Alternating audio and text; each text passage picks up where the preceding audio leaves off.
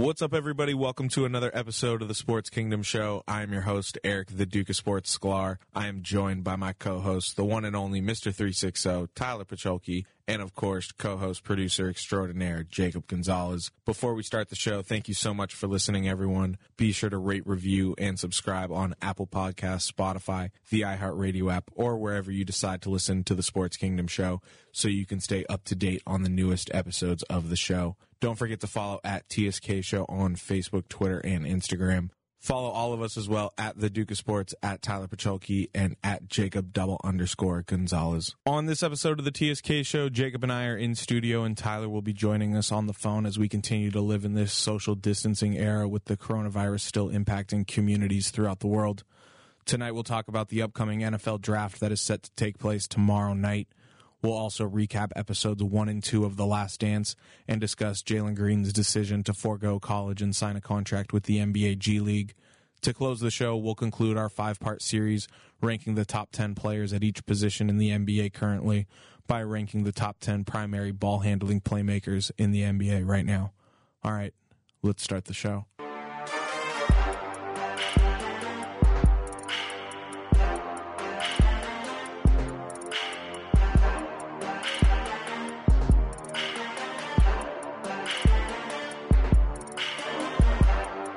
Welcome you to the Sports Kingdom. Welcome you for the sports fans. Welcome you to the Sports Kingdom. Welcome you to the Sports Kingdom.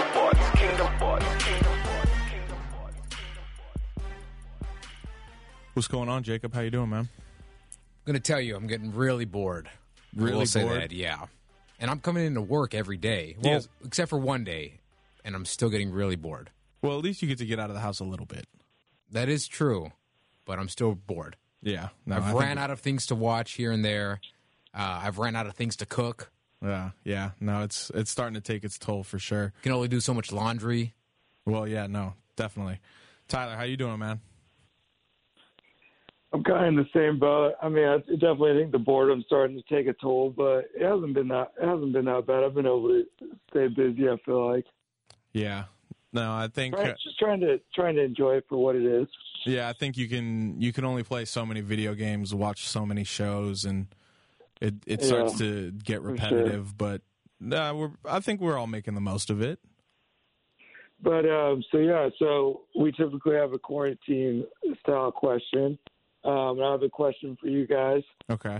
Basically, the parameters are: if you had the power to see one live event during quarantine from any league, any sporting event from any league right now, Duke, North Carolina, Seahawks, Patriots, whatever matchup you'd want to see, you got one event. So what would it be? Basically, if we could have live sports right now, what's the one game we would want to see first? Yep. If during quarantine you got to pick one live event to watch, what would it be? All right, Jacob, I'll let you answer first. Oh, easy Lakers Clippers again, because I want to see the fourth installment, right? Because they played 3 times this year. Yeah, they played 3 times, and the Clippers won 2. So I would want to see Game 4 of that. Yeah, because the third game technically was postponed because of Kobe's death. Exactly. Yeah, and then that game ended up not happening at all because the season got suspended. Yeah, so I'd want to see that the was fourth like the matchup. First one, huh? Yeah. Okay, Lakers Clippers. For me, it would actually be Lakers Celtics In a finals game. No, just Lakers Celtics. Just a regular game? A finals game would be nice, but just for the parameters of this question. It's funny you didn't say like Bucks. No, because I'm all about nostalgia right now. I want the Lakers Celtics. I want the rivalry. So that's fair enough. If right off the top, I know you haven't prepared, but off the top, if there was a non-basketball matchup, what would it be? Oh, Dodgers Giants. Oh yeah, that's another easy one. Or actually, no, I take that back. Dodgers Astros. Or that's a good one. Or Red Sox. Dodgers Astros. Yeah, or Red Sox. I like Dodgers because they just got in trouble. Yeah, the Red Sox punishment came out today, and they got a slap on the wrist. Yeah. Oh man, the Astros. That one's good. Yeah, so Dodgers Astros non-basketball. I got a good one now. What Just is it? popped up, and I felt like it was a gut reaction. I'm going with it, just because I have this power. I want to see Nate Diaz, Conor McGregor 3, the Oh, okay. trilogy fight. Oh, so he went MMA. Yeah, okay. Yeah. I like that. I went MMA. I wasn't when I asked you guys the question initially. That's not where I was going, but I was like, you know what? If I got the power to see one sporting event, I want to, just because this might not ever happen, I want to see the Diaz McGregor trilogy fight. That would be awesome. Yeah, I was pretty stoked at my decision. What was your original one, though? No, I mean, I asked, right before we started, when I thought of the question. When I thought of the question that was like the first thing that popped into my head. I didn't really ever. I would say North Carolina Duke would be like the other one that'd be way up there for me. Okay. And then like Seahawks Bucks, just to see Tom Brady. Yeah, that would be a fun matchup. Russell Wilson against Tom Brady. But yeah, I mean, I think honestly, like an Astros game, Dodgers, is just as good as anybody. Just to see the Astros right now would be hilarious. Yeah, no, I would just love to see the rain of hate come down on those guys. Oh yeah, no, I think that would be at the top of a lot of sports fans' lists right now. Well, at least LA sports fans. Yeah. But all right, you mentioned the Bucks just now, and some big news coming out of Tampa Bay right before the draft. Rob Gronkowski has come out of retirement. He's orchestrated a trade between the New England Patriots and the Tampa Bay Buccaneers, where New England receives a 4th-round pick in the NFL draft that is taking place tomorrow, Thursday, April 23rd. And then the Buccaneers receive Rob Gronkowski and a 7th-round pick from the New England Patriots.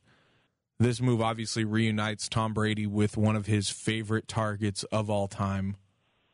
I want to know, plain and simple, what can we expect from Rob Gronkowski after taking a year off? Oh man, I'm just so excited. I can barely talk.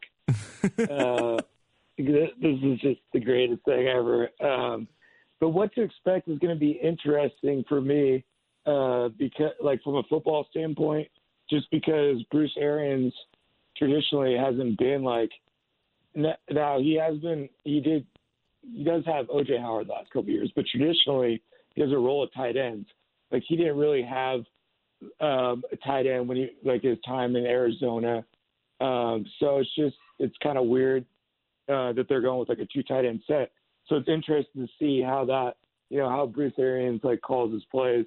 I assume that he's going to call them similar to McDaniels and have these guys running, down the middle and getting, the underneath wide open for Godwin and Evans. Well, what's interesting about that, about you saying Arians is going to call the offense similar to McDaniels, I was listening to Pat McAfee's podcast, and he had Tampa Bay's offensive coordinator. His name is slipping my mind, but they had worked together, I guess, previously in Indianapolis, so they have a prior relationship, Pat McAfee and the offensive coordinator down in Tampa Bay. And Tampa Bay was saying that the offensive coordinator was saying in their pitch to Tom Brady, in Tampa Bay's pitch to Tom Brady, they basically said that it's going to be easier to teach one person Tampa Bay's offense than teach 52 other guys what Tom Brady is used to. So Tampa Bay is really going to stick with Bruce Arians' offense Well, yeah, I mean, BA's a stud, so yeah. I think Bruce Arians was for sure a part. I mean, Bruce Arians pushes the ball, those Cardinal teams were good downfield. And so, and the downfield weapons that Tampa Bay has now are really conducive to Arians' offense. I just meant from a football standpoint, it's hard to know what we're going to get because I just haven't seen it from Arians before. So he's going to be creative enough to make it happen. And then the other thing is Gronk's body, does he split out more? Which is good for him receiving wise. Does he become more of a receiving tight end? Because really, he was a threat down the field, but he was an outstanding run blocker. And so it'll be interesting to see if now that he's lost all this weight, is he going to go back to being kind of a bruiser tight end that's closer to the tackle box, or are they going to split him out because he's going to be nice and fresh? I'm excited to see. So it's like if he's like split out wide, nice and fresh, and Bruce Arians is like dialed in, you can expect like a big year from him statistically. Maybe a top 5 year statistically. But you could also, if Bruce Arians struggles to figure out what to do with them and he kind of goes back to being more of a blocker, the stats may not be like as good as people remember. It's funny that you mentioned his health, though, because that was always a concern in the last few years of his career before he retired. And now that he's going to come back, you still get the seasoned vet, and he's paired up with Brady again. But how is that going to fare, though? Because you don't know of his health right now. No, I think he's healthy. And if he can stay healthy, that's the issue, because he's not obviously in his prime. But again, you're still getting a guy who's played with Brady, and you've seen what they've done together. But I think the big question is his health moving forward, because Brady, he stays relatively healthy. But Gronk, in the last few years of his career, he's been banged up a little bit. And now you mentioned that he's lost the weight. So does that affect some of his aspects of his game that he had before? Well, I think that definitely. I think that him taking the year off helps him to recover. Yeah, to recover. Yeah, 100%. And I think him losing weight, it speaks to what Tyler was talking about. Is Tampa Bay has to make the decision on, do they use Gronk how the Patriots use Gronk, as more of a run blocking tight end who can catch a downfield pass because of his size and body type, and he can really just jump over anybody and grab it up top and catch the ball over anybody, really? Or does Tampa Bay use Gronk as more of just a receiving threat now that he has slimmed down and they don't really use him in the run game?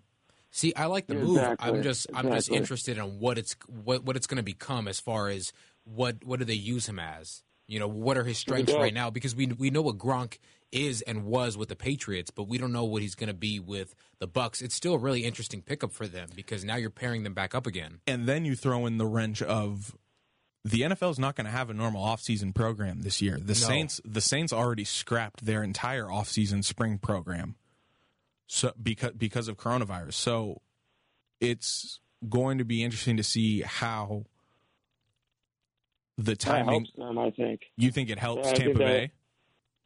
No, I think it helps Gronk. Like that's like only going to help. If Brady gets a limited time with his teammates, he's got, that's going to give Gronk the leg up on other players, because he's already going to be dialed in with Brady. Right, because of the history they have. Yeah, I'm excited to see it, man. I think it's going to, like we all said, it's going to just depend on how they decide to use them. And it's pretty tough to I think right now it's tough to predict how they're going to use them, just because of, the players that are on the team and all this and the play style. But it's going to be awesome no matter what. And it tells me that I think Gronk always had this in mind.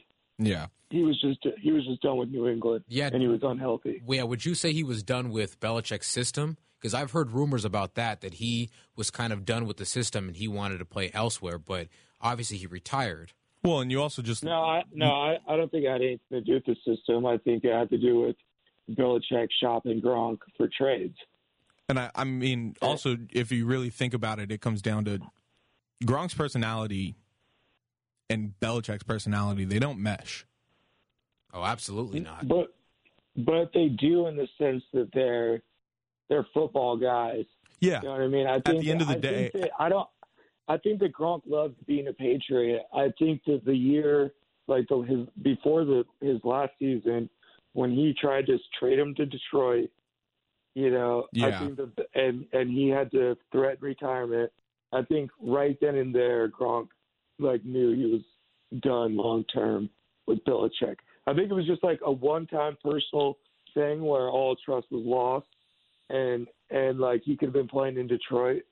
And but if you're putting it like that, I put that on Gronk, because Gronk's got to realize Belichick's done that with every single player on the Patriots roster since he's been there. It's a business. Your name's going to get shopped around in trade rumors. That doesn't matter. Gronk is he's like a top 5 Belichick player ever. I mean, he's one of the special Hall of Fame talents that Belichick had. It's not like shopping, just someone that's been with the team a couple of years or, a veteran, an average veteran. This is like your big-time franchise cornerstone. If you're going to shop him, I think that there's at least got to be some sort of communication. And there must have been something that rubbed Gronk the wrong way, because I think for sure he decided, I'm going to retire because I don't want to play for Belichick, but I also, want to play for Super Bowls. And now that Brady's found a new team, he can go and play with Brady. Well, it came out earlier today that Gronk had, I guess, said something to Brady about 2 months ago about coming back. So, which even before they got Gronk, the Bucs were already an interesting team. But it's once they got Brady, obviously once you get Brady, you're already interesting. But now that you get Gronk, now you're just that more interested to see how it's going to pan out. Well, and then there is a quote of him saying, he's like, I don't want to catch, like the Detroit thing. He said, I'm going to retire, or I'm going to catch touchdowns from Tom Brady. And so I think when the rumor mill started with Brady leaving, that's when it became a serious option for Gronk to be like, you know what, if Brady's leaving, then I can still catch touchdowns from Brady and not play for Belichick. Yeah. All right, I have one more question for you guys before we move on to the actual draft. This question's regarding the Gronk trade to Tampa Bay. Founder of Barstool Sports and noted Patriots superfan Dave Portnoy, he posed this question that I'm going to ask you guys, and he's clearly throwing shade at the Patriots and Rob Gronkowski and Tom Brady because he's salty about them leaving New England and all of that, but he raises, I think, a legitimate question, and the question is this. Which team had more offseason hype, last year's Browns or this year's Tampa Bay Buccaneers? Oh, the Browns, hands down. Well, here's what I'm sticking have with written that. down. Listen, okay.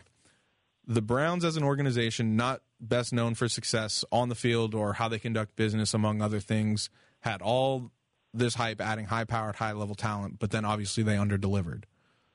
The Buccaneers, on the other hand, haven't made the playoffs since 2007, been basically at the bottom of the league since then, been through so much dysfunction, multiple coaching and quarterback changes, now has all this high-powered, high-level talent. Can they live up to the expectations that are being set by a lot of people inside and outside of the organization now that Tom Brady and Rob Gronkowski have arrived? So which team has more hype, last year's Browns or this year's Tampa Bay Buccaneers? No, I'm still going with the Browns last year. I'm going to go with Jacob on this one. Yeah. I think when it comes from if we're going to dissect the question as is, and the word we're using is hype, I think that the Browns were hyped up. I mean, big time hype. I think that the Bucs are exciting, but it's not like the same energy. You know what I mean? It's like, it's more because Brady's I wouldn't say it's 43. not the same energy. People are still putting Tampa Bay already in the Super Bowl. See, I wouldn't go that far, but I would put them maybe in the playoffs now because you have Brady. See, what Tyler's saying is correct as far as that you get the feel. The feel's a little bit different, that the hype's not there, but it's more of an intriguing thing that I wonder what this team's going to do. How it's far more are they going to go? excitement Exactly, than hype. yeah, than hype. The Browns was all hype. People were talking Super Bowl after not winning a game or whatever, 2 games. But so like when it comes to hype, I just think that the hype was so big on the Browns. Like so many people were jumping to conclusions so quick, and it was so new. And with this, I think Brady, you get half the people are just like, fuck Brady, we hate Brady, he's 43, he's done. And the other half are just like, Brady is the Messiah. He is like, Yeah, he can do no wrong. He's the GOAT. He's the GOAT. They're going to be in the Super Bowl. There's basically like 2 views on this guy. So I think that's why the hype, it's just that Browns team last year was a hype machine like not too many I've seen, as far as just like a hype just for no reason at all. Yeah. And honestly, not for no reason, but not justified at all. And obviously, it's like you can put more trust, as far as if you want to go by the word hype, into a seasoned vet in Brady going to a somewhat dysfunctional team rather than a team that has really been awful for years. Right. I put a lot more stock in a team led by Bruce Arians, Tom Brady, and Rob Gronkowski than I do last year's Browns. Yeah, even if they get eliminated in the first round of the playoffs, they're still going to be more successful than what the Browns were last year with all the hype that they had. Oh, yeah.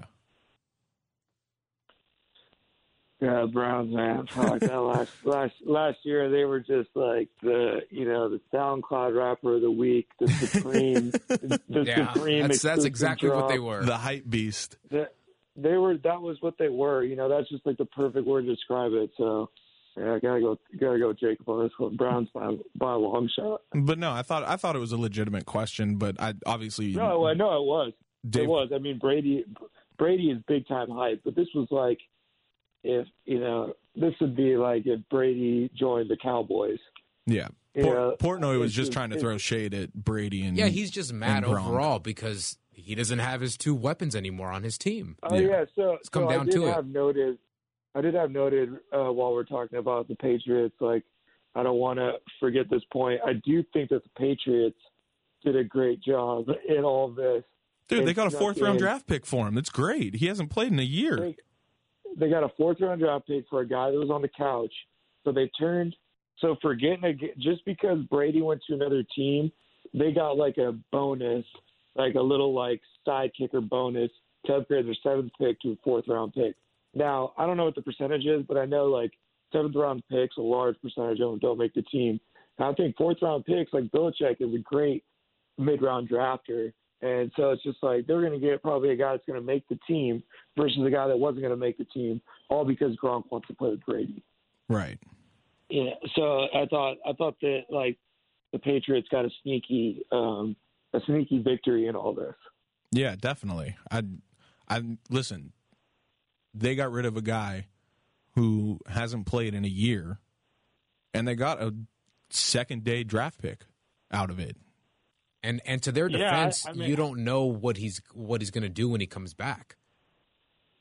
Yeah, I think that those. Yeah, exactly. It's not like it's just because.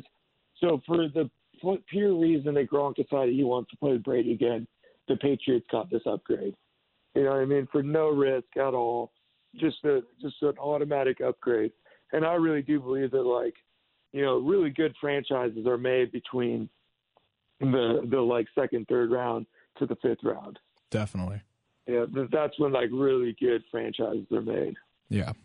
But speaking of the draft, let's move on now to previewing tomorrow night in the first round of the draft.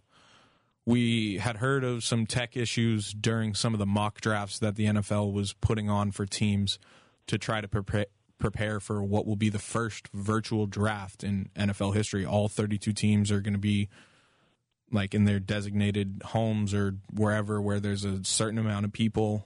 Which they had a mock draft the other day, didn't they? Right, and there were some tech issues with that. Which I hope there's not any tomorrow. Well, so that's my question. What do you think we can expect from this virtual draft that's never happened before? Well, it's like you just said with the mock draft, there's probably going to be some more tech issues as well. And that tech issue there's going to be one tech issue for sure, I got to say. Well, and the tech issue that happened in this mock draft that happened on Monday, it happened with the first pick in the Cincinnati Bengals. Yep. So it's like, did in the mock draft, did they not end up picking Joe Burrow? Was that the tech issue? Like, what happened? See, it's going to be tough because it's not obviously like you're physically there at the draft, so there is going to be that issue as well. That's the major issue. But then as far as executing it all online and virtual, that's another, huge problem because now you have little small stuff that can be an issue. I think there is a human relay. I think that it is like the teams have a live feed with like the NFL. Right. And so the teams live feed the decision, and then the NFL, there's the like human interaction where the human takes it from that live feed to another. Well, I know that each war room has three phones that are connected. Like one's connected directly to the NFL, one's connected to all 31 other teams, and then there's one other I think like backup line that everybody's connected to. But ideally, how many people are going to be allowed in one room, though? You know what I mean? Like, well, I think it's no more than 10, according to the government. Yeah, according to the government, it's no more than 10. But how many people do you get in there? Like, who is allowed in there?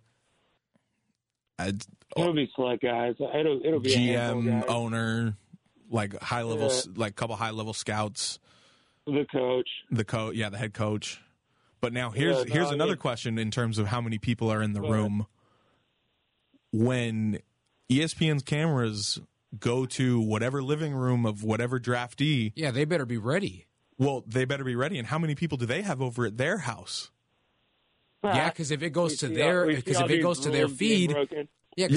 to their feed and they have their whole family there or whatever, and there's more than 10. Well, if there's more than 10, I'm pretty sure that ESPN is not going to go to that house ever again, and they're just going to keep going to players that have less than the allotted amount of people in their homes, and they just aren't going to get as much TV time. I got to assume that the NCAA has it set up to where it's like the shots that they have are going to be with the player by himself, like in some sort of like home setup interview, you know? Yeah, where they're just like tarped off for the first rounders, you know? Yeah, and then also, I don't think that there's going to be any tech issues when it comes to like the relays of information. I think that the issue is going to be just like video feed pausing and cutting out and lagging, you know? Well, what happens if that happens when a team is on the clock and the clock hits 0 and they couldn't get their pick in? Well, I think that they'll be like, that's another issue. Because I just don't think that that's going to be an issue. Like, I think that they'll have like a landline or some sort of hard, you know, like technology to relay the picks in. Yeah, I think the like, you know, it's not going to be like, oh no, like we didn't get to put Joe Burrow in, and now the number 2 team like snagged him. I think there'll be like a hard line of communication, whether it be phone or whatever it is. I don't think that'll be an issue. I think the issue is going to be just like streaming issues. Okay. Now, in terms of players, I've heard a lot of people say some unknown players are likely to get picked this year a lot earlier than if the draft was taking place under normal circumstances, or just players that would normally go in like the 6th or 7th round or might even not get drafted at all. They might get taken in like the 4th or 5th round because teams are so set on what they've seen in film provided to them, because that's all they have to go off of this year, because they couldn't do combine. Yeah, they had the combine. They just couldn't do a lot of pro days. Can't do individual workouts either. Couldn't do individual workouts. So do you think teams will be more cautious with their picks this draft as compared to previous drafts? Yeah, probably when it's like compared to, you know, when you're going to compare them to other drafts, I think you're definitely going to be a little more conservative. But also, man, it might work out, dude. Just like going off of film more and more of what you see rather than like an individual workout. But I also know how much value those individual workouts are, just to see a person's kind of drive and work ethic. Yeah, but I think it's going to be interesting, because I do think a lot of players that wouldn't normally get an opportunity because they might have a bad day when they're at their individual workout in person with a team, or at their pro day they just have an off workout or whatever, and the film does compensate for that. I do think some players are going to get a chance that they might not normally have gotten under normal circumstances this year. Especially out of the smaller schools, too, though. For sure. Yeah. Yeah, well, it's just like one less step for you to, like, lose stock. Yeah, exactly. You know what I mean? So it's just like the more events they cancel for these small school kids, the, you know, better advantage it is if they like them, because there's less proof for it to show that they can't hang. Yeah. So now I had only a few names written down of who I wanted to kind of talk about. Just because, I mean, the NFL draft, it's 7 rounds. There's 270 plus some odd picks. Oh, yeah, we could spend all day talking about it. Multiple days. We could spend 10 weeks previewing the NFL draft. But I kind of wanted to just condense it to some of the big names. But so where do you think Tua will end up, Tyler? It's interesting because the LA Chargers need a quarterback. They're at 6. Does he last until 6? I know the Chargers might trade up to 3. I don't believe he lasts to 6. I don't believe he lasts past the Dolphins. Well, the Dolphins now are trying to trade up to get an offensive tackle. Yeah, see, it's just, and the Dolphins, I think that they should try to give Rosen a realistic shot. Yeah, so do I. But yeah, I don't see him lasting to 6, man. I just feel like he's the guy that's he's just got to go off the board quick. He's going to be the best quarterback from this group for sure. Yeah, and I forgot to mention, I think it's pretty much a consensus. We all think Joe Burrow's going to Cincinnati at 1. Yeah, just because I think that's what they're kind of forced to do. Yeah. But Joe Burrow, man, proceed with caution, dude. That's just like he just doesn't seem as like accomplished of a guy as Tua. Now I know that the injury is like a big. He's not as accomplished as like, Tua. He just went undefeated, won the national championship, and threw 60 touchdowns. What do you mean he's not as accomplished as Tua? Well, I'm just saying that's one time Tua stepped up as a true freshman and did all of that. And then he had a hip injury that was pretty much as similar to Bo Jackson. So that's why I understand that Burrow's going to go number 1, but I don't think Burrow – I don't even know if Burrow is a top 2 or 3 quarterback in this draft at the end of the day. You think Justin Herbert's better? I do. So where do you think Justin Herbert goes? And, the other kid that I think is better is now this is just because I think football players of this kind of nature are on the upside is Jalen Hurts. Well, that's the other name. I literally had Tua, Justin Herbert, and Jalen Hurts written down as the guys I wanted to talk about. Jordan Love is like the other one. I think there's 5 good quarterbacks, possibly 5 first-rounders if Jalen Hurts, goes in the first round. But it's a good quarterback class.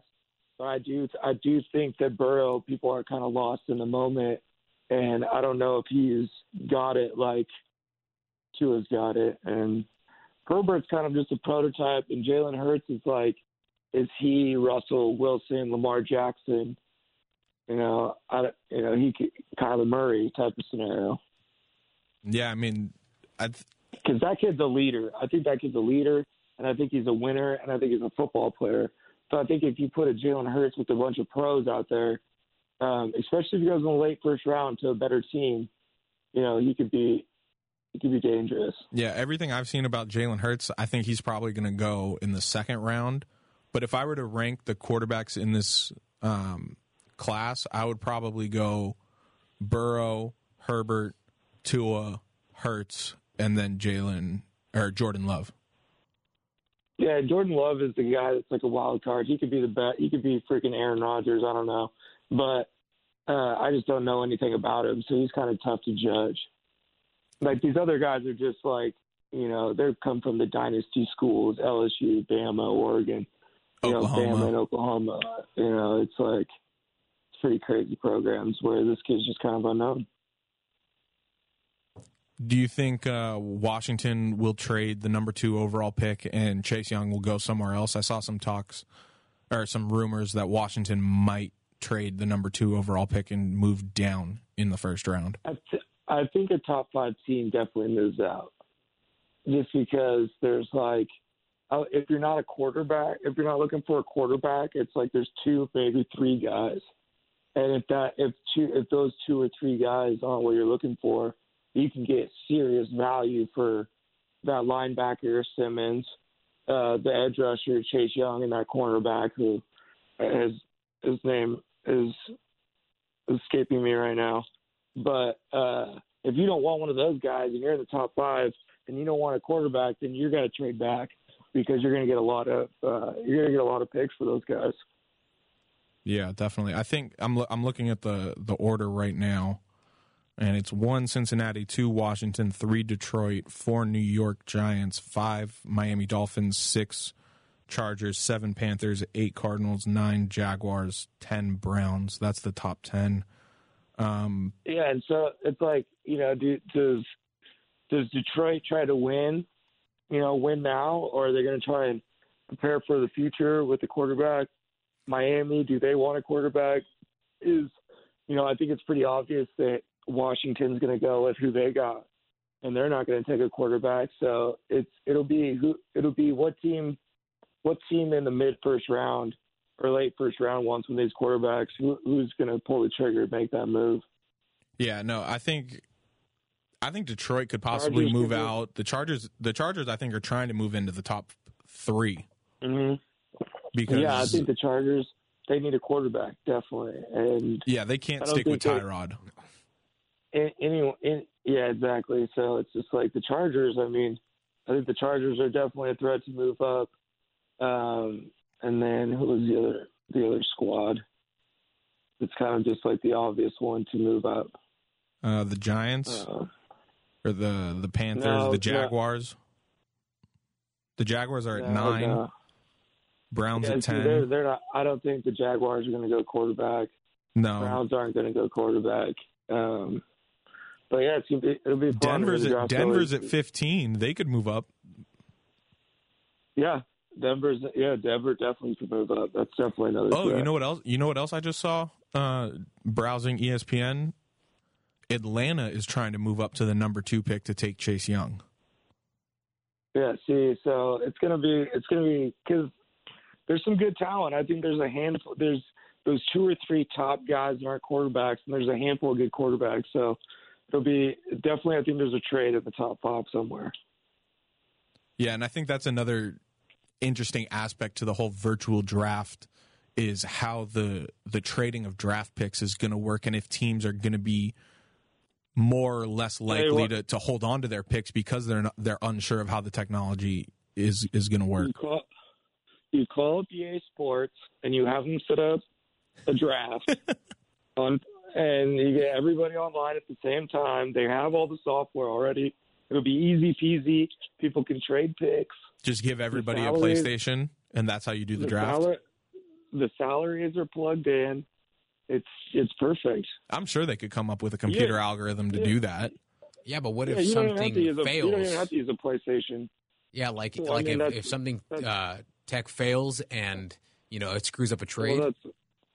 Well, that's with anything. I mean, yeah, they're running that risk by doing it virtually tomorrow. Yeah, that already started once they went that way. PlayStations don't fuck up that often. Yeah, I mean they fuck up, but not that often. I will say I do think the NFL is happy they're avoiding any potential situation of a player jumping into the Bellagio fountain as the draft was supposed to take place in Vegas. They'll have that issue I next think year. It'll be fine.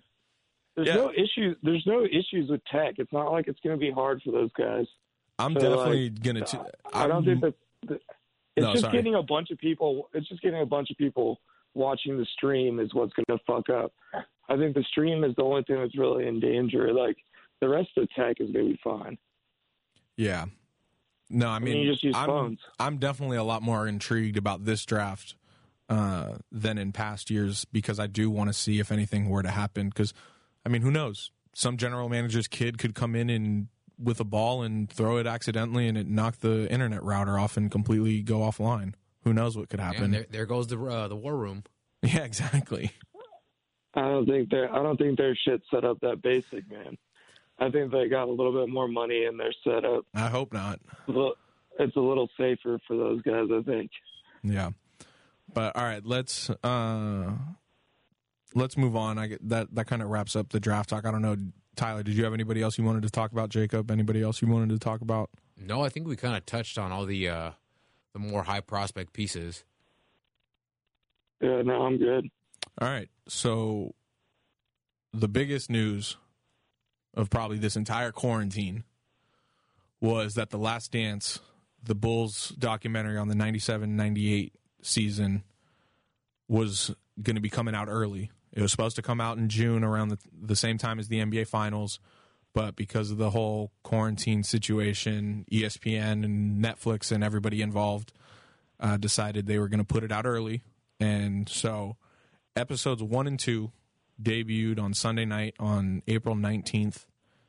Episodes 1 and 2 averaged 6.1 million viewers on ESPN and ESPN2, making The Last Dance the most watched ESPN documentary they have ever released.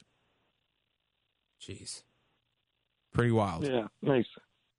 It's cheating though, releasing during a quarantine. Yeah, you know what I mean? nobody's got anything else to watch. Yeah, that was probably the smartest thing they've done. Yeah, no, it's super smart. Just like Tiger King, it's just like benefiting from the time. Just like the perfect time for that kind of stuff to come out because everybody's watching. Yeah. So a lot of people. It would have been cool no matter what. Oh yeah, no. Listen, the debut for this, whether it happened in June or happened like it did on Sunday night, it was going to be big no matter what. The final setup would have been better, dude. It would have been cooler to see play a game, watch an episode, play a game, watch an episode. Like that'd have just been like insane. That'd have been too good to handle. Yeah, because realistically, you probably would have had game 1 or 2 of the NBA Finals on a Sunday, where they could have the game probably at like 3:30 or 5:30 West Coast time, and then right after, just air your After- two episodes. No. The plan was like game 1 is on Monday night. Episode 1 is on Tuesday night. Episode 3 I is get you. It holds that you was over the until the plan. next game. I get you. Okay. Yeah, so every single night you either had a finals game or you had a Last Dance episode. Okay. That was that was the original setup. That would have been cool. That's why I think it would have originally how it was set up would have been dope, but of course it's going to just smash records. It's just going to keep growing in popularity. Yeah, definitely. So a lot of people have been talking about how this documentary was going to affect the GOAT debate.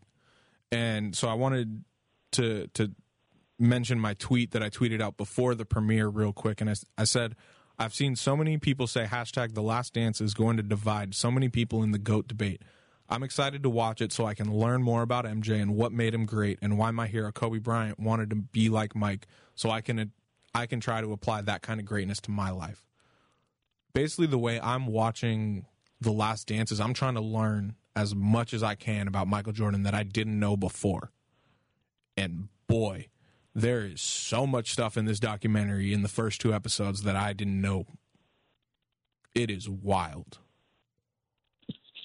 Yeah, I mean, obviously it's great. It's awesome, for it to all. I have a little different perspective, I feel like, with you guys, because I did live through it. I was 10 years old when in this season that they're covering. So I'd been following the basketball for 3-4 years already. Right. Bro, So I knew what. I remember the Michael Jordan mania, and it feels like that whole craziness that Michael Jordan had, just a stranglehold on the culture, is coming back just because of this documentary. And it's cool to see a lot of details that, behind the scenes stuff that as a 10-year-old I didn't understand.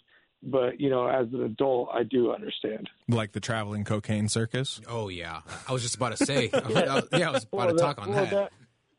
Stuff like, the front office type of stuff. Like, when I was a kid, I wasn't as aware of that kind of stuff.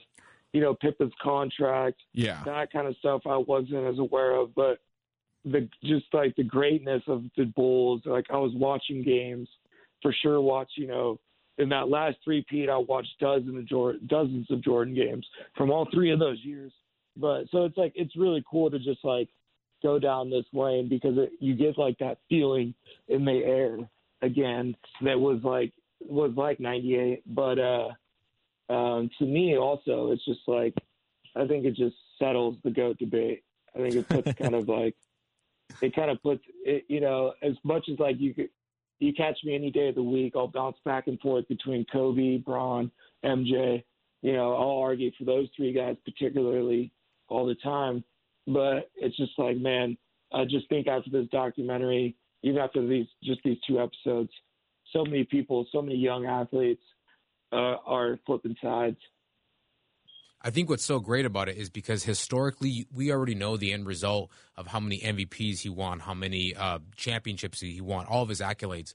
But what's really cool is that you start seeing all the little small nuggets of history, as far as the pieces that we didn't know, as far as the cocaine issues. the Bulls were atrocious before he got there. Well, before Magic and Bird got to the league, the NBA was they had going a problem. They had a huge cocaine drug problem.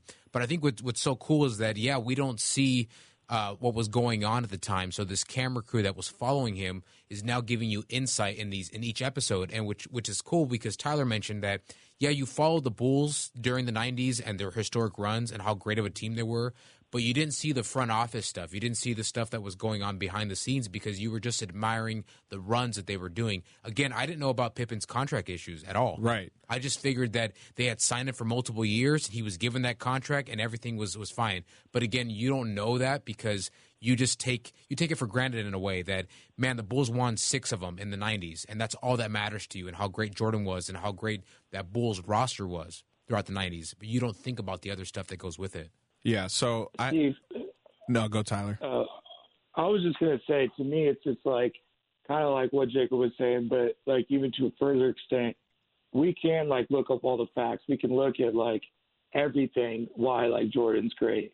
You know, you can look at like how bad the Bulls were before he got there and how good they became and like what everything, the path is like all the numbers are there. I think but everyone has that. Kareem has numbers. Will has numbers. You know, what we're seeing in the documentary is like the greatness and the aura that you can't really explain, but that's like what puts him ahead of everybody else. It's like of all those GOATs that have all these numbers, he's the greatest because it's just like you don't know why. It's just like the feeling and just his presence and all this stuff that's like kind of like gut feeling type stuff. You know, that's why Jordan's the GOAT. And I think that's what this documentary is doing a good job of portraying, is kind of just like the greatness around him outside of the numbers. Yeah. And I think what's cool is you're getting not only just Michael Jordan's story, but you're also getting the stories of other people, of everybody involved, really. That's the best part. And so I have a list of moments in episodes 1 and 2 written down, that I wrote down, of stuff that I didn't know before that I thought really like stood out to me. And I kind of wanted to go through it with you guys to get your guys' thoughts on it. We've kind of already touched on a couple of them, so we don't have to go too in depth when we get to those. But like, for instance, the first one I have written down, they were going to break this Bulls team up even before the 97-98 season. They tried it, I think, in like 94-95, and then coming off the 5th championship was when like it really got hot, and the Bulls were openly taking trade offers on Scottie Pippen. Which is funny because, yeah, in the documentary they mentioned that a lot of these players, you know, they were kind of out of their prime, you could say, and that's one of the reasons that Krause was going to break them up. But there was also tension in that locker room, as you saw in the documentary too. We didn't see that again in the 90s because you just saw all the titles. That's all that mattered to you. Right. But watching this, you really see the tension between management and certain players. Well, and management and Phil Jackson even. You had the relationship between Jerry Krause and Phil Jackson, who Jerry Krause got Phil Jackson his start as an assistant coach in the NBA. And then wanted him out. And then right before the 97-98 season, Jerry Krause says to Phil Jackson, after Phil requested a new contract after winning 5 NBA titles for the Bulls, and coach's pay was starting to go up, and Phil felt he needed to be compensated more, Jerry Krause told him, I don't care if you go 82-0. This is your last year. Which is funny because as soon as I saw that scene, the first thought that I had was, how much more championships could they have won had they stayed together for another 2-3 years? And that's with every single team that gets breaking up. Every dynasty, you can argue with that with the Lakers, Pistons, Spurs. Right. If Michael doesn't know that this is the last season that this core group is going to be together, does he retire in 98? No, I don't think he does. Exactly. I don't think he does either. Yeah, but Pippen probably would have left no matter what. I think the damage was done. Oh, for sure. Yeah. So they would have figured something out, but yeah, no, that was interesting to find out that they were told it was their last season. I didn't know that. Yeah, and then another thing I have written down: players. Krause go for it, Tyler. Krause is just an egomaniac. I mean, that's why very much so. Very much so. His ego got in the way of like, you know, the team, and so instead of, he wanted to control the team. And he let, you know, those guys kind of pick on him and let it get to him. Well, and it's really unfortunate that Jerry Krause has passed away prior to this coming out, and he didn't have the chance to be a part of this documentary to give his perspective in retrospect. But like you said, players openly mocking him, especially Michael Jordan and Scottie Pippen, they would openly curse out and make fun of Jerry Krause in front of anybody and everybody press, coaches, they didn't care. So it's just like stay in the office, don't come around. You know, I mean, he obviously like lost it like before that happened. Obviously, something happened. You know, so it's just like, you know, he just blew it, man. He was like a genius and one of the greatest architects in basketball history. But like he was just like he lost that dynasty because of personal skills. Yeah, and it's like, you know, you could have even. It's like if you would have managed it better, the team could have went on with Pippen as their player if Jordan did retire. Yeah. You know, like if you would have fixed that relationship before the 7-year contract, it's like, you know, you could have extended that. There were different ways you could have done it, and I definitely believe they had more championships to win. Yeah, and it's very clear that Swackhammer, the villain in the original Space Jam, is 100% depicted after Jerry Krause. I saw the meme on the internet, the look-alike. It's I can't unsee the resemblance. Even the height. Yeah. Because the first thing they mentioned in the documentary about Krause is how he had like short man syndrome. Yeah, and Michael was like, Michael said to him before a game one night, "Hey, Jerry, you want to come do layup lines with us? They might. Yeah, we'll lower the rim. We'll lower the rim for you." Which to me, what is baffling is that when it got to the Scotty part, horrible relationship. When it got to the Scotty part about his contract, that $18 million stretched over 7 years is nothing compared to the contracts now. Well, and not only was it 7 years over $18 million, and then the league exploded due to probably the Bulls winning, but Scottie Pippen was a top 10 player, if not top 5 player in the league at the time. And was getting paid crap money, too, for it. Yeah, but that's half on him, half on the Bulls. I mean, he signed the contract because he needed to take care of his family, and he was worried about getting hurt. Right. At least that's what he says in the documentary. Right. And so it's like he made that decision. So, like, you know, part of it is on him, but I also think that the Bulls organization, Michael Jordan, Jerry Krause, Phil Jackson, someone needed to, like, stand up for Pippen, I think, to cut him more money to make him happy after they win 3 championships, you know, the first half of that contract. Well, and it was also just it was unfortunate timing. I mean, it was a like you said, it was a big contract right before the market for players just ballooned up.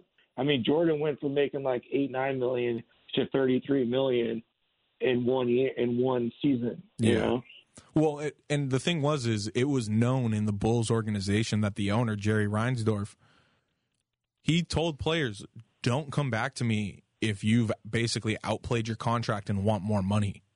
So it's like Scotty was in a shitty position.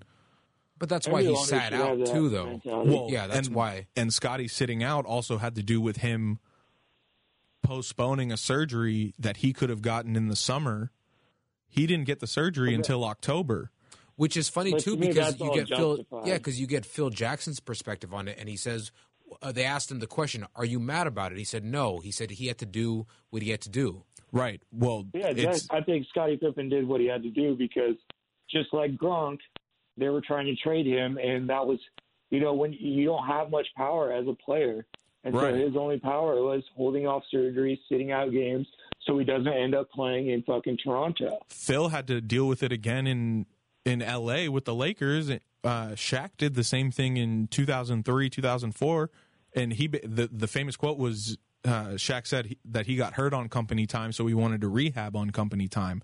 And Scottie Pippen in the documentary said he didn't want to fuck up his summer. Yeah, typical Shaq quote. So it's just like from every perspective, it's just like justifiable, and I think it's just like a weird fact, and I think the owners did what they needed to do.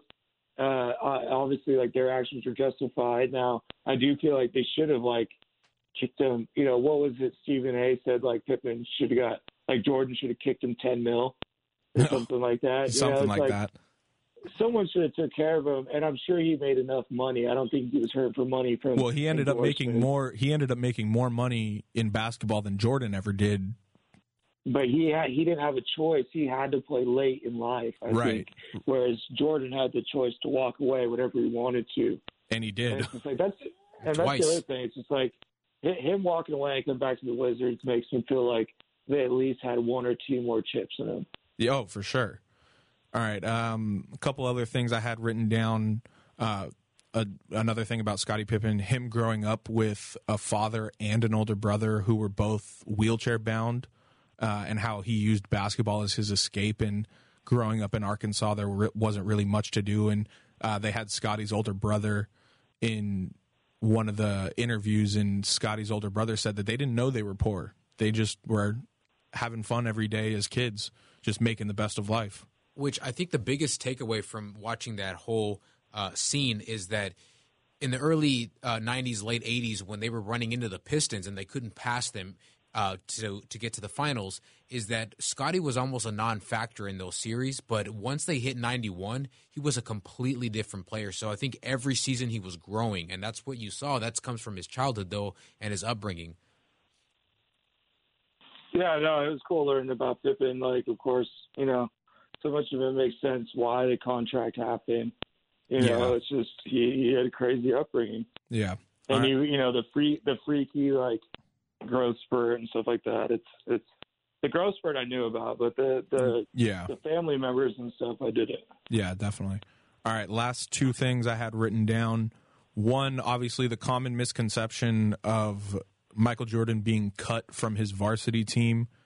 He wasn't cut as a sophomore. He just didn't make the varsity team. He still played JV that year as a sophomore. He was 5'11" his sophomore year, but his coach said in one of the interviews, they had two of his high school coaches.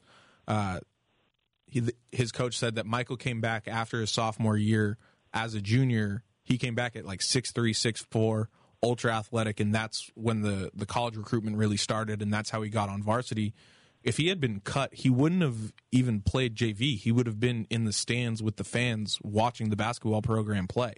Well, see, I knew he played. I just didn't. I didn't know what the exact thing was as far as like, did he play JV or varsity? Because I knew he played in high school, but I didn't know to what extent he played. Right. So he played sophomore as a JV, and then he finally made varsity as a junior when he hit his growth spurt and grew like 4 or 5 inches over the summer. Which height and size is everything in the league. Yeah, and that's ultimately how he became so athletic.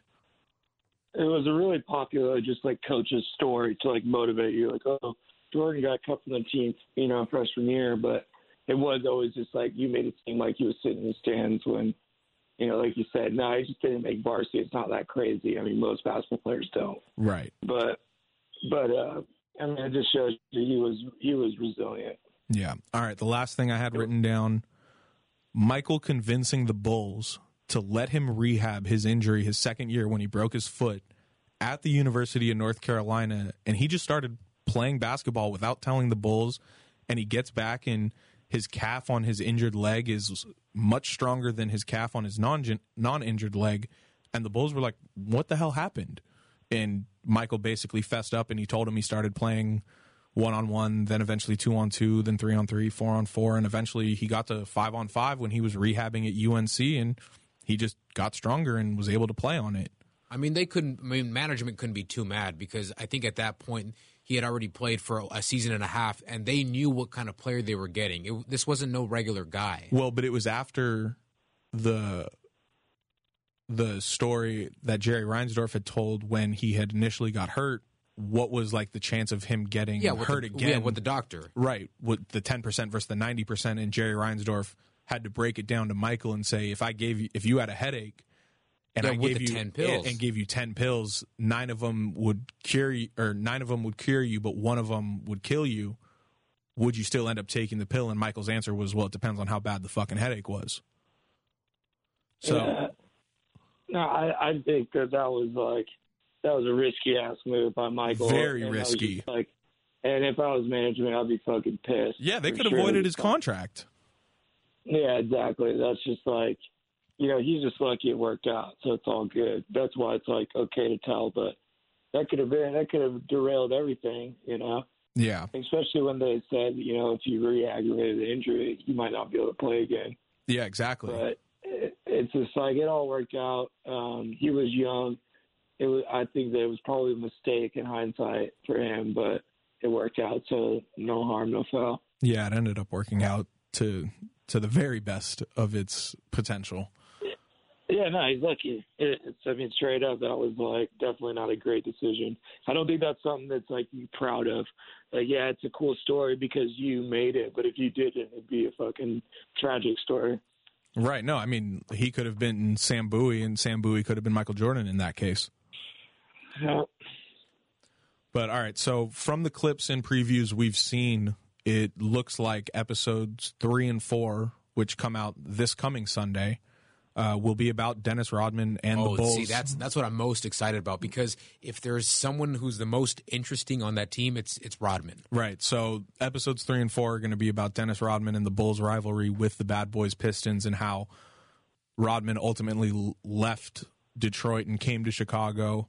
So I'm very excited. I was blown away by the first 2 episodes. I can only imagine it's only going to get better with episodes 3, 4, 5, 6, 7, 8, 9, and 10.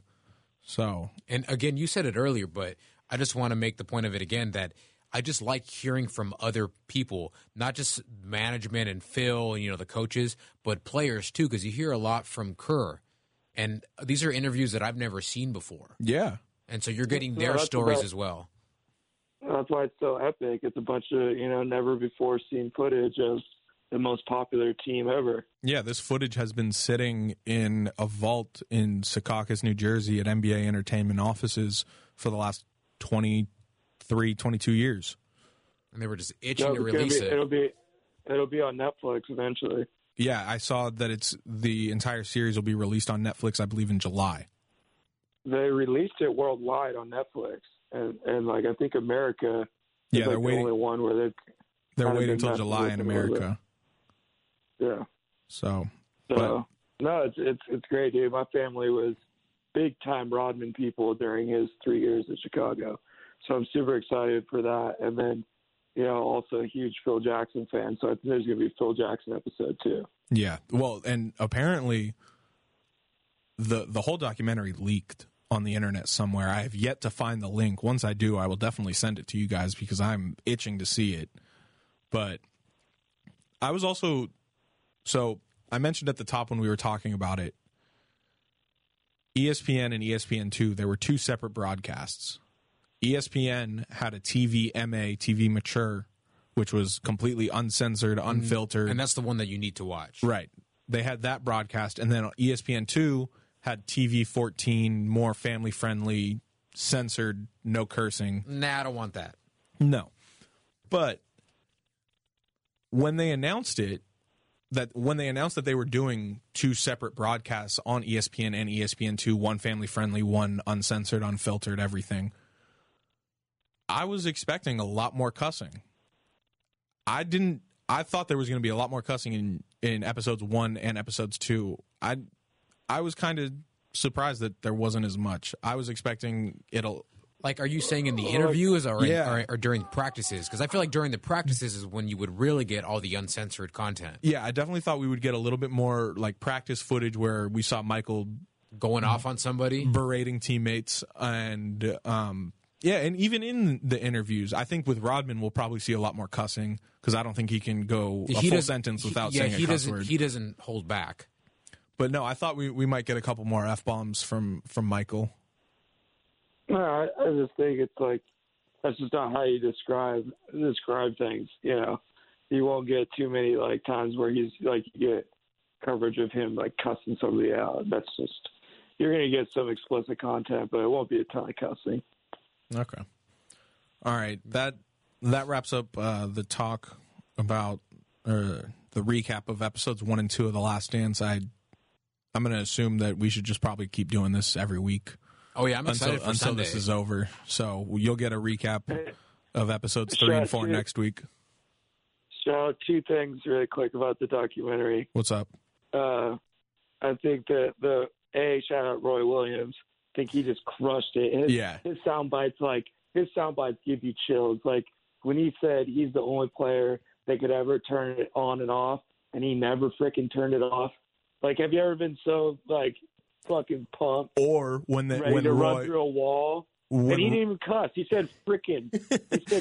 And you're still just like pumped, Well, and then also Roy, one of the best quotes that he had, he said that they saw Michael for the first time at a camp or something in North Carolina that one of his high school coaches put him in.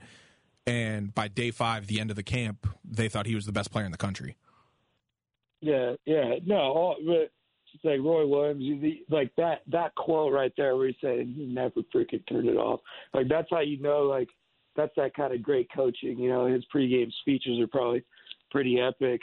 But, dude, also, you want to know what the other thing is kind of just, like, under the radar is Hakeem Olajuwon was so fucking good that no one questions the Rockets for taking him over Jordan. Yeah, like, not at all. It's just like, okay, Rockets took Hakeem, the Blazers blew it, and then Jordan. Well, you know but they kind I mean? of explained they kind of explained the Blazers' thought process. What they had a similar type player in Clyde Drexler. I know.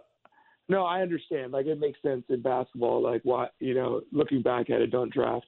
But in hindsight, everyone talks about Sam Bowie as the bust that was drafted before Michael Jordan. But it's just like no one would ever say, like, I can't believe the Rockets took. Like, that's how great Olajuwon was. Yeah, like, for sure. It speaks volumes. Is like no one even cares that they took him first. Yeah, but no. So next week we'll definitely recap episodes 3 and 4. That'll most likely be about Dennis Rodman and the Bad Boys Pistons. We'll have to wait till Sunday night for confirmation on that. I think it is supposed to be like a Pistons Phil Jackson format. I love it. I can't wait for it. I know that yes, Michael Jordan has full control, and at the end of the day, he's only going to let out so much of all of this stuff that the camera crew shot over that last year. But I've just been blown away by the stuff that they've put out so far. Is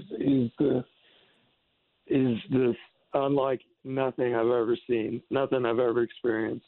Yeah. But all right, let's move on. We got one more topic to talk about before we wrap it up with the top 10 primary ball handling playmakers in the NBA right now. Some big news out of high school, college ranks, I guess, but now it's really the pro ranks because Jalen Green, number 1 overall recruit in ESPN's top 20 or ESPN's 2020 recruiting. Let me try that over.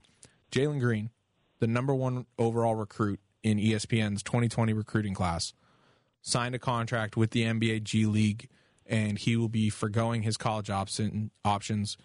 He has won gold medals with USA teams at FIBA U17 and U19 World Championships, and he's the fourth top 5 player in the ESPN Top 100 to forego college. Obviously, R.J. Hampton, Emmanuel Mudiay, and Brandon Jennings are the other 3. What do we think of this move? I think it's a big wake up call for the NCAA because you're going to have a lot of these people go this route now, and they're going to be avoiding college. I mean that was always the talk before because you had players going overseas and skipping out on college because they can just spend a year or 2 overseas and go pro and then come back to the U.S. and then play for the NBA if they get drafted. Now this route, I feel like it's going to be you're going to start to see it more. Yeah, I think it's just an expansion on there's a different route to the NBA coming, and people are looking to avoid the NCAA. And it's just, I think it's more speaks to like the NBA's got to change the eligibility rule. The one and done rule has got to go. You just got to let them play if they're able to play it. There's no reason to enforce them to the NCAA or forcing them anywhere. You got people like LaMelo Ball, Brandon Jennings, R.J. Hampton, and then Isaiah Todd is another top 20 recruit, and he's actually going to the G League as well. So him and Jalen Green are both skipping college, and you're also seeing the 5th-year prep program becoming a thing. Zaire Wade just announced that he's doing a 5th-year prep program, and that's something that Jalen LeCue did, who got drafted straight from 5th year to the Phoenix Suns. Mm-hmm. That's something that Kenyon Martin Sr. is going from his 5th year straight to the G League. So that's another different route. And so I think Zaire Wade is going to have a similar route as Kenyon Martin Sr., where he's going to have a 5th year at a prep school, and then he's going to go to the D League. and I don't think he ever sees college. Now you still can go to college out of a prep school, but most, and I think most of them do. But these top guys that are doing it, I think they're going to other things. Yeah. Also, Tyree Walker is another big time recruit who just got done with his 5th year, and he's going pro overseas. So I just think that this is just you're just kind of seeing another example of how players are finding different ways to get to the league. There's no one right way to get to the league. Yeah. Now, most people love what the NBA is doing with the G League option and trying to help players navigate their paths to the NBA through alternative routes from the NCAA. But this guy, Mark Titus, on Twitter kind of had a devil's advocate opinion, and I wanted to share it with you guys and then ask you guys a question. So this was his tweet, and it's kind of a sequence of 4 events. So 1, NBA adds rule making prospects be a year out of high school, basically forcing guys to play for free in NCAA. 2, NCAA corruption skyrockets. 3, NCAA exploits opportunity, pumps G League, signs number 1 recruit, who's Jalen Green. And then 4, everyone applauds NBA for sticking it to the NCAA and, quote, fixing the problem that the NBA created itself. So clearly we're seeing a trend of more top players forego their college opportunities for pro opportunities outside of the actual NBA because they do have to sit out that 1 year. We see guys doing this G League option. We see guys going to Australia like LaMelo Ball and RJ Hampton did to go play in the NBL. We see guys go over to Europe and all that other stuff. How much longer do you think we will see the one and done rule in place? Less than what, 5 years? I think when's the new CBA? I think it's less than that. I think it's less than 2 years, dude. Well, hey, I said less than 5. All right, so that's less fair. than 2 is less than 5, but it's not something that's going to happen overnight. But it's for sure happening soon. It's not going to last. I think like Bronny, Bronny was a freshman, and I think by the time he's coming out, it'll probably be gone. Yeah, I think ultimately, it's going to happen somewhere. I think it could honestly happen within the next year, possibly by 2021, to where they say, all right, we're getting rid of the rule now in 2021, but it's not going to take effect until 2024, like when Bronny, Tyler, like you said, when Bronny's eligible. Exactly. Yeah, I think there'll be a change in the next 2 years, but then it won't take effect, like you're saying, until another year or 2 after that. Got it. No, it's gonna be good. I mean, I think that there shouldn't be an age limit on when you play the NBA. If you're good enough to play, you're good enough to play. I think the NCAA should just be an option. Like the NCAA offers competitive basketball and high exposure. So if you want to go that route, you can go that route. If you want to go straight to the NBA, you can do that. You want to go overseas and develop your game. You want to go to the, whatever. Players should be able to make up their mind. There shouldn't be any rules restricting them on how, they can play. And it's also if someone has a high school diploma, they could play in the NCAA. So it's you never know. You may see kids graduate at 16 and go play at the NCAA at 17. There's going to be all sorts of different ways players get to the league now, and I think that's only a good thing because players develop at different times. Yeah, definitely. But all right, that's it on that topic. Let's close it out now with the final installment of our 5-part series ranking the top players at each position in the NBA. And like we've said, the last 4 weeks, we've kind of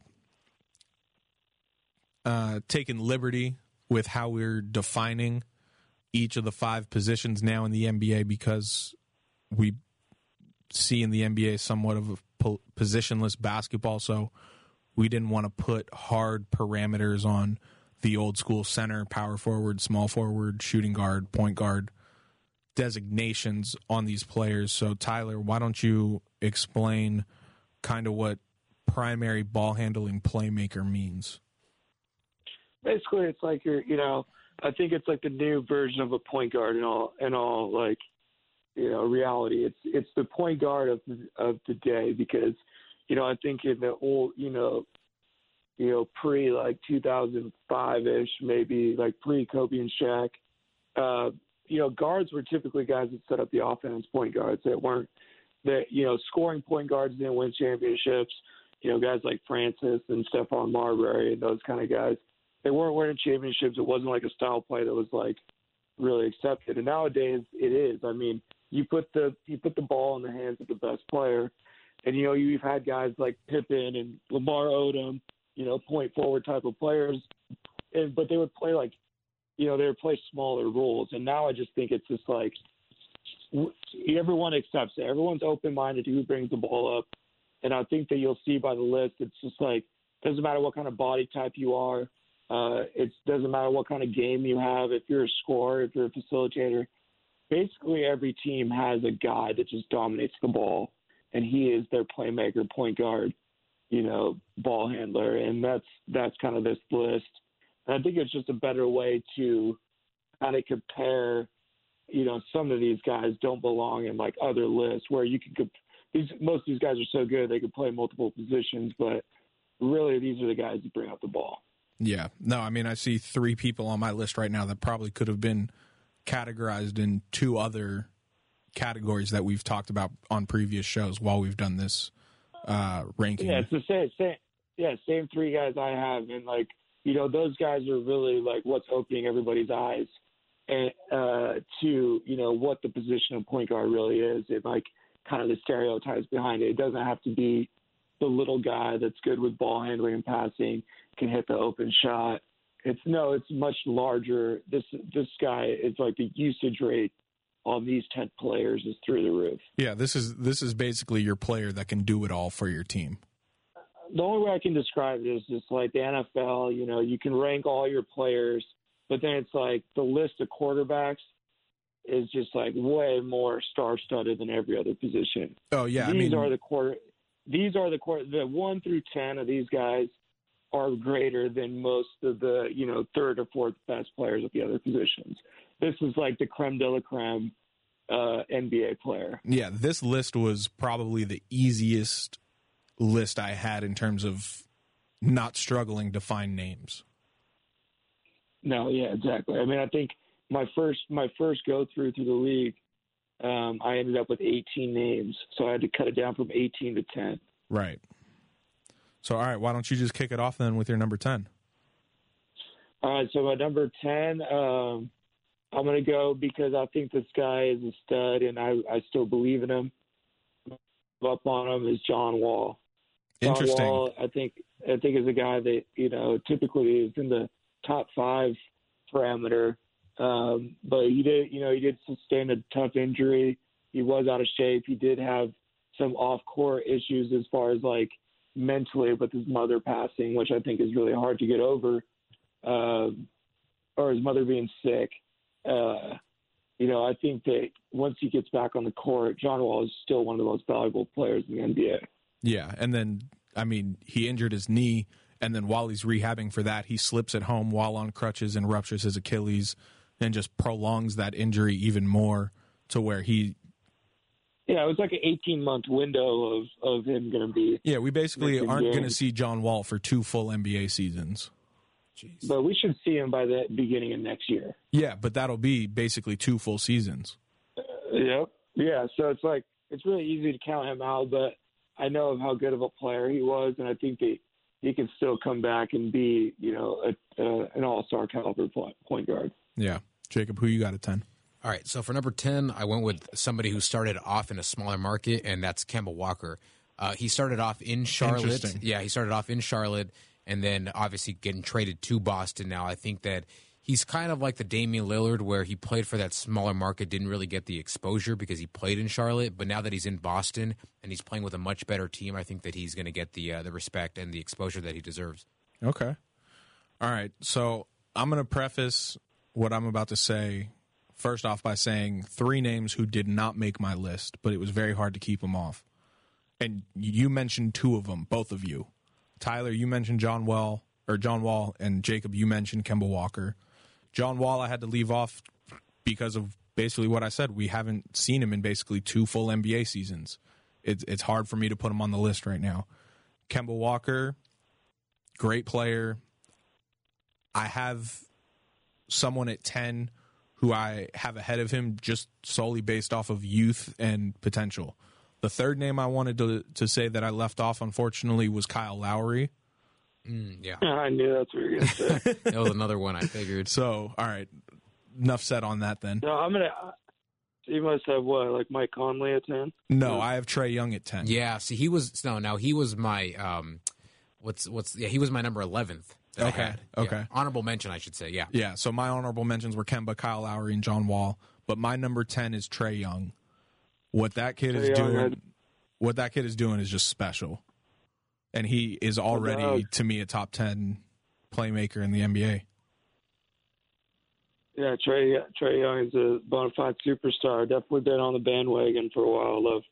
Love Trae's game. I unfortunately left him off just because of how great this list is. And John Wall, I'm not going to count him out until I see it. For sure. But all right, who you got at number 9?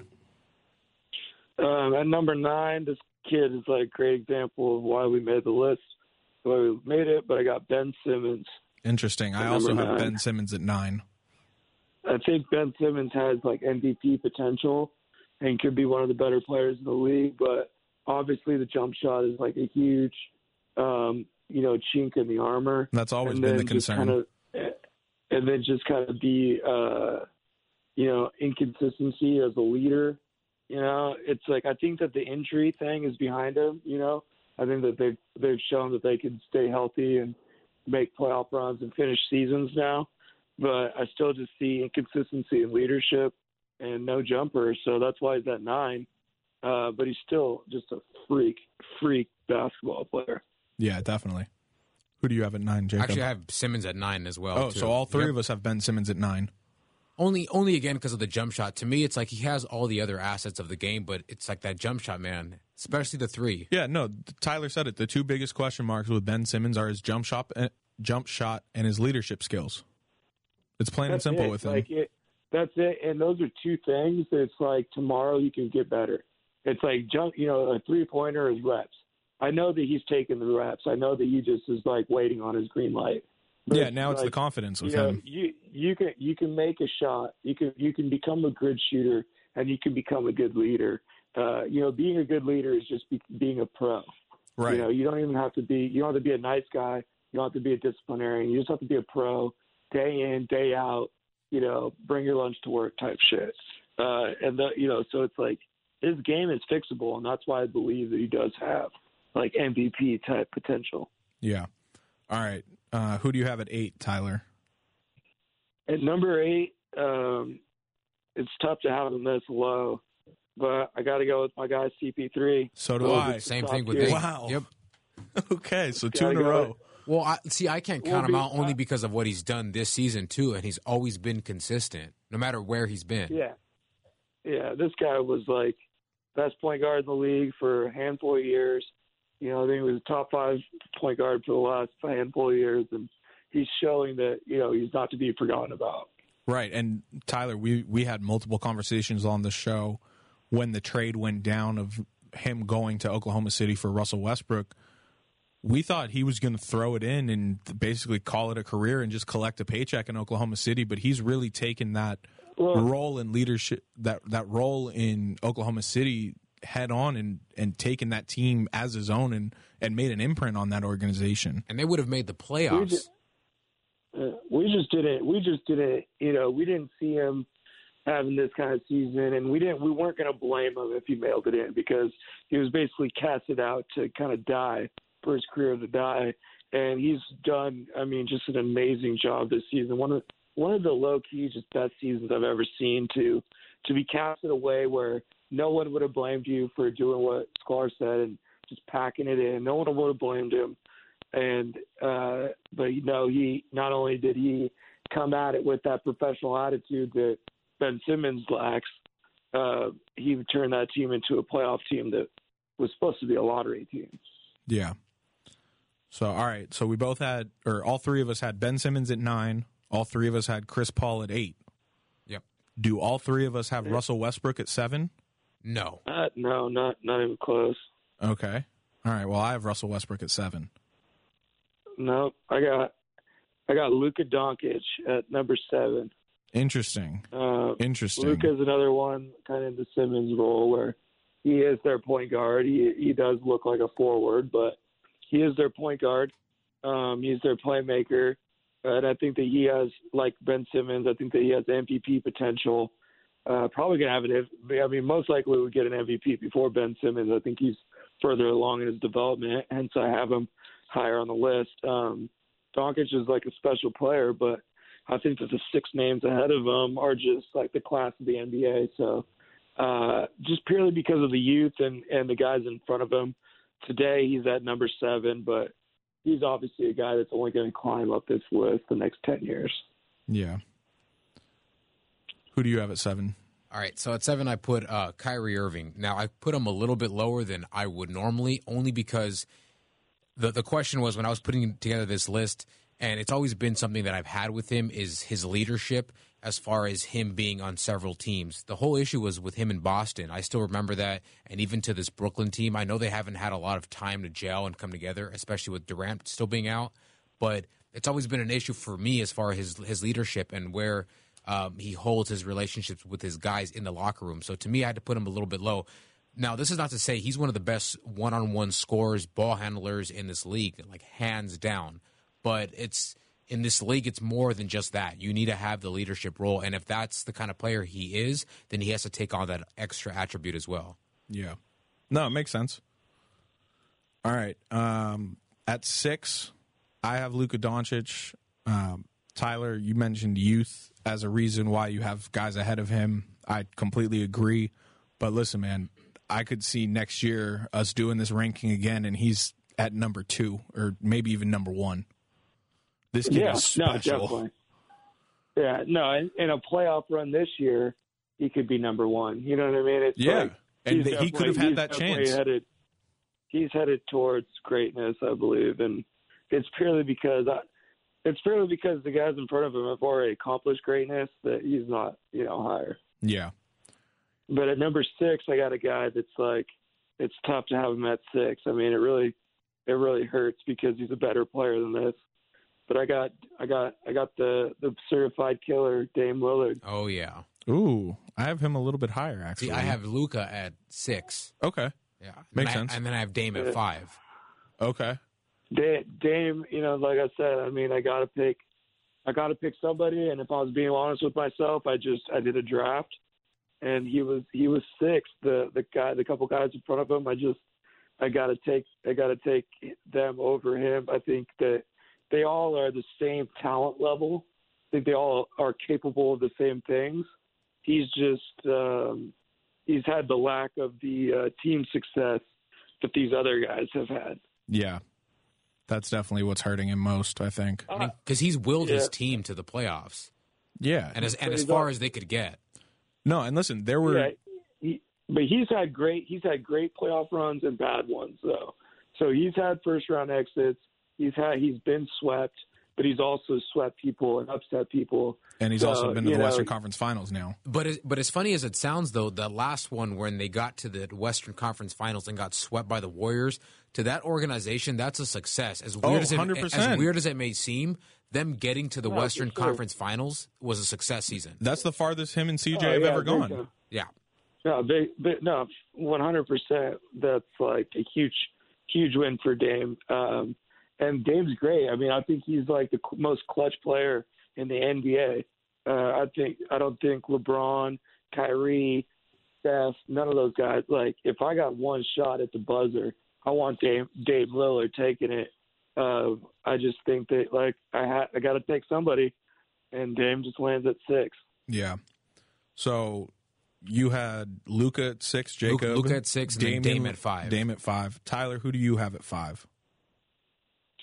At 5, I got Uncle Drew, Kyrie Irving. Okay, so go ahead. No, because at 5 for me, I have Damian Lillard, and then 4, I have Kyrie Irving. Yeah, so like I took Kyrie over Dame because I think that Kyrie has obviously had the ability to show what he can do at the finals level. I think that he's shown the ability that he can lead a team. Now he fumbled obviously his job at Boston.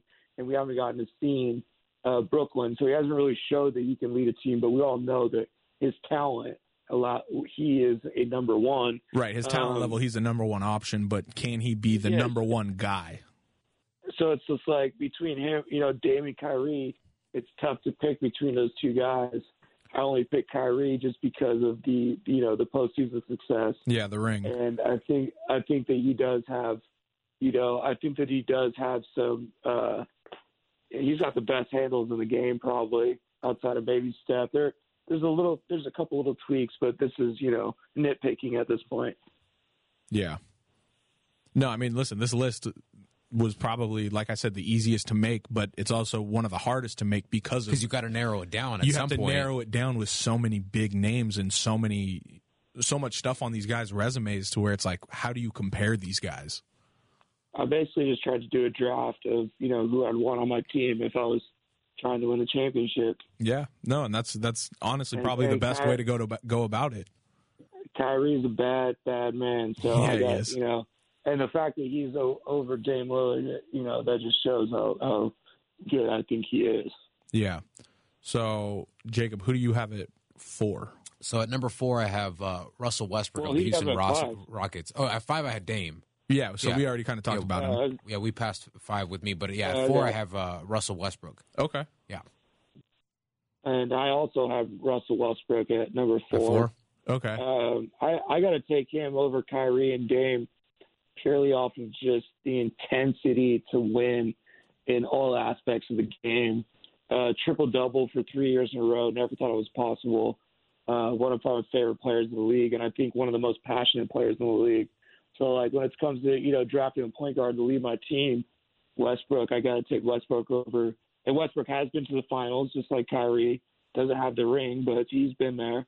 Made a lot of playoff runs. He's experienced, and he's just tenacious when he goes after the game. Yeah, no doubt. I mean, I'm probably, I don't know.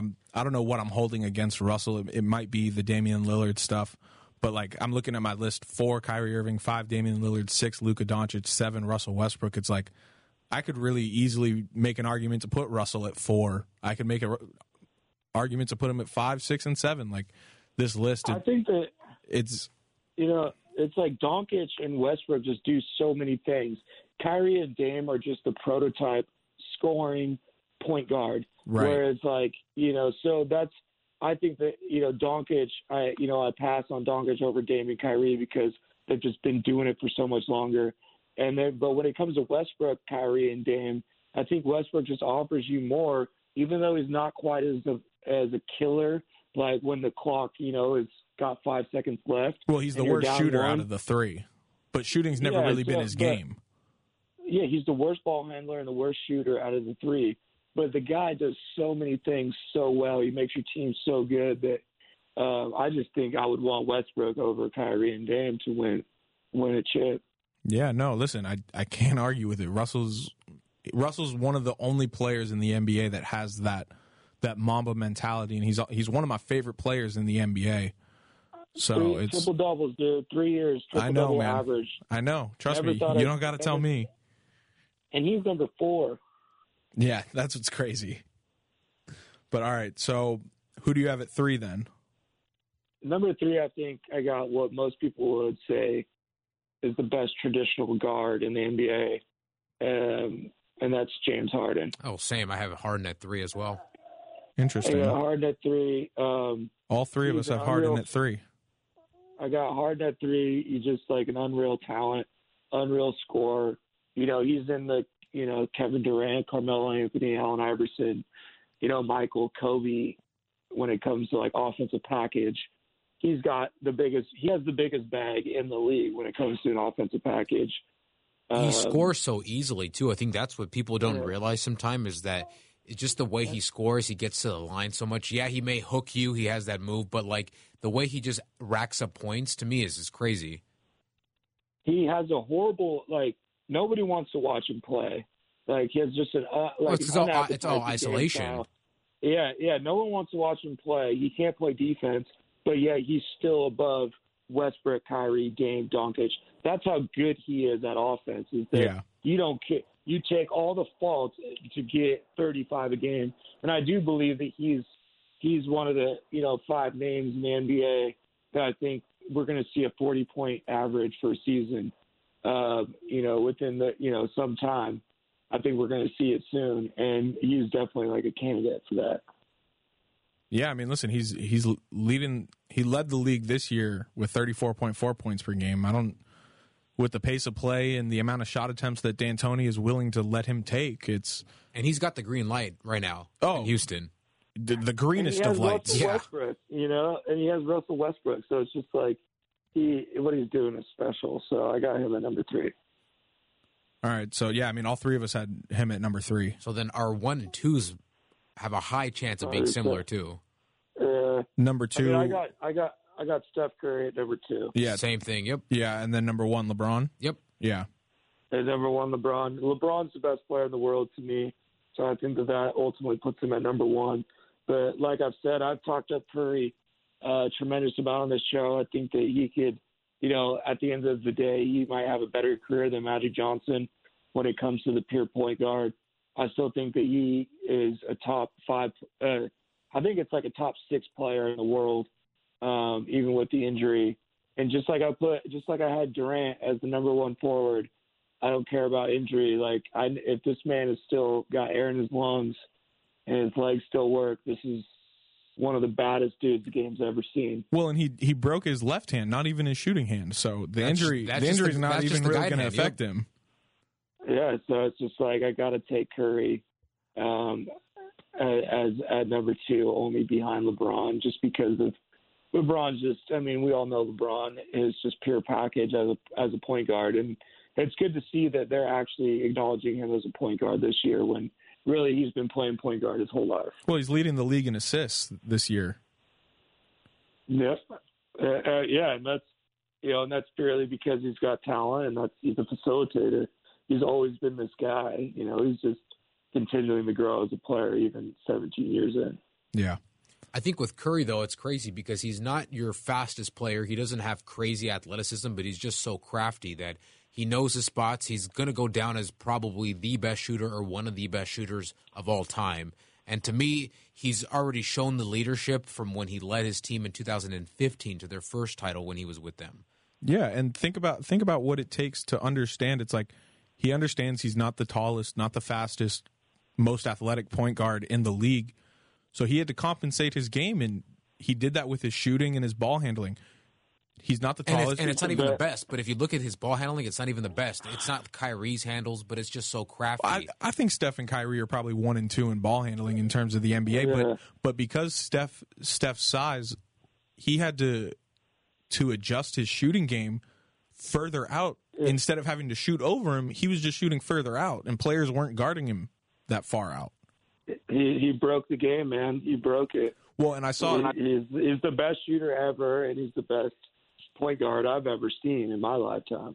Yeah, and Slam, the basketball magazine company, they tweeted out a picture of Steph Curry, and they said, use one word to describe Steph Curry's impact on the game of basketball. And I retweeted it with the word undeniable. It's just I'll always have love for Steph Curry because I just having a front row ticket to watching him break the NBA and just ruin everybody's parade was great, and I'll never forget the stranglehold he had on basketball and what an influence he has, and he just changed the game forever. And it honestly happened almost overnight, what it seemed like, because even before their first championship, 2014, I think they get eliminated in the second round to the Spurs, I believe. It feels like the Spurs are the Clippers. Yeah, it was the Lob Spurs, City Clippers. Spurs are the Clippers, and you didn't think they were going to get that far again, much less win a championship either. You want to know why it felt overnight is because, that playoff run they made, that was with Doc Rivers or Mark Jackson. He leaves. They hire Steve Kerr. Steve Kerr's first year was the lockout year. Yeah, so they got 66 games. So it was like when they came and they punched you in the mouth. It was No. The lockout year was the lockout year was 2011. Yeah, that was when the Cavs won. No, there was no lockout that late. The lockout was in 2011. yes. What was it? No, the lockout was in 11. That was when the Heat won their first title together. Yeah, I guess why I think it seems like it was overnight is like the Warriors were like good, and then like Steve Kerr came in, made a couple tweaks. I guess it wasn't the lockout year, but it's like overnight they became a different team with like the same players. Right, exactly. That was always the like, criticism on Steve Kerr was he won a championship with Mark Jackson's players. Yeah, they brought in Iguodala. They think he's going to start, and then like Barnes ends up like losing his starting job, and then he wins it back with Steve Kerr. Yeah, and Iguodala comes off the bench. Like it did happen overnight because they kind of they went from like an average team, didn't really make any roster moves, and then became a dominant team. It was just like you had no time to adjust. You had never seen small ball, fast paced basketball ever win a championship. There was like a ton of injuries that year too, I believe. Well, and also it wasn't the prettiest of Durant, breakups between. I think. Oh yeah, that was when Durant, Melo. That was when Durant hurt his foot. Yep, there was like the gates opened for them that first year in the playoffs. Like I remember because I was so skeptical of them and I wanted to prove why they weren't great. And so when they finally did win the championship, I was like, well, I mean, Durant was hurt. All these big players, the East and the West. I don't know them off the top, but it's like Kobe. I know Kobe was down, and so it's like it just opened up for them to get to make a run similar to like the Raptors. But nonetheless, they ended up being just obviously a dynasty of the ages. Yeah, no doubt. So all right, let's run our list back real quick. Tyler, why don't you go 1 through 10, then Jacob will go, and then I'll close it out. All right, I went Braun, Curry, James Harden, Russell Westbrook, Kyrie Irving, Dame Lillard, Luka Doncic, Chris Paul, Ben Simmons, and John Wall. All right, so I had LeBron at 1, Curry, James Harden, Russell Westbrook, Damian Lillard, Luka Doncic, Kyrie Irving, Chris Paul, Ben Simmons, and last is Kemba Walker. All right, I had 1 LeBron James, 2 Steph Curry, 3 James Harden, 4 Kyrie Irving, 5 Damian Lillard, 6 Luka Doncic, 7 Russell Westbrook, 8 Chris Paul, 9 Ben Simmons, 10 Trae Young. So you guys got any shout-outs? Well, hold on. That essentially wraps up our rankings of the top 10 players at each position in the NBA. So we essentially have our top 50 players in the NBA right now, boys. Well, I think, the point guards, there's a lot of those guys that be in the top 50 that are in the top 10, but we've got top 50, some of the best players in the world for sure. Yeah. So, all right, you guys got any shout-outs before we get out of here? No, not really, man. Shout out Michael Jordan, dude. Yeah, honestly, shout out to ESPN for releasing that earlier than the original set date. Okay. All right, well, then I'm shouting out some absolute legends tonight. So, do you guys remember when Tiger Woods and Phil Mickelson had that one-on-one golf match for like a couple $1,000,000 or whatever? Yeah. You remember that, Tyler? Yeah, they kind of wanted to pose it like a UFC fight almost. Yeah. So, or like a boxing match. Yeah, just like a prime one-on-one heavyweight bout, basically. So we have another one of those in the works with Tiger Woods and Phil Mickelson. So a golf match has been put together for those two, and it's going to benefit coronavirus relief, but they're going to be paired up with some other all-time greats. The other all-time greats playing with Phil Mickelson and Tiger Woods are Peyton Manning and Tom Brady. They're calling it quote the match, Champions for Charity. It's planned for May, according to Turner Sports. Tiger and Peyton Manning are paired together. Phil Mickelson and Tom Brady are paired together. And then together the event will air live on TNT, possibly Memorial Day weekend, at an undisclosed location without spectators. Turner Sports said event organizers are working with state and local government and public health officials to ensure that the event follows safety and health protocols. Peyton Manning told a Denver radio station that, quote, there was talks about doing it all along, basically meaning that they've been talking about doing this matchup with Tiger, Peyton, Tom, and Phil for months, I'm assuming, and they were even going to try and do this before the coronavirus pandemic hit the world. So we were getting this regardless, but now they're going to do this, and it's going to benefit a great cause.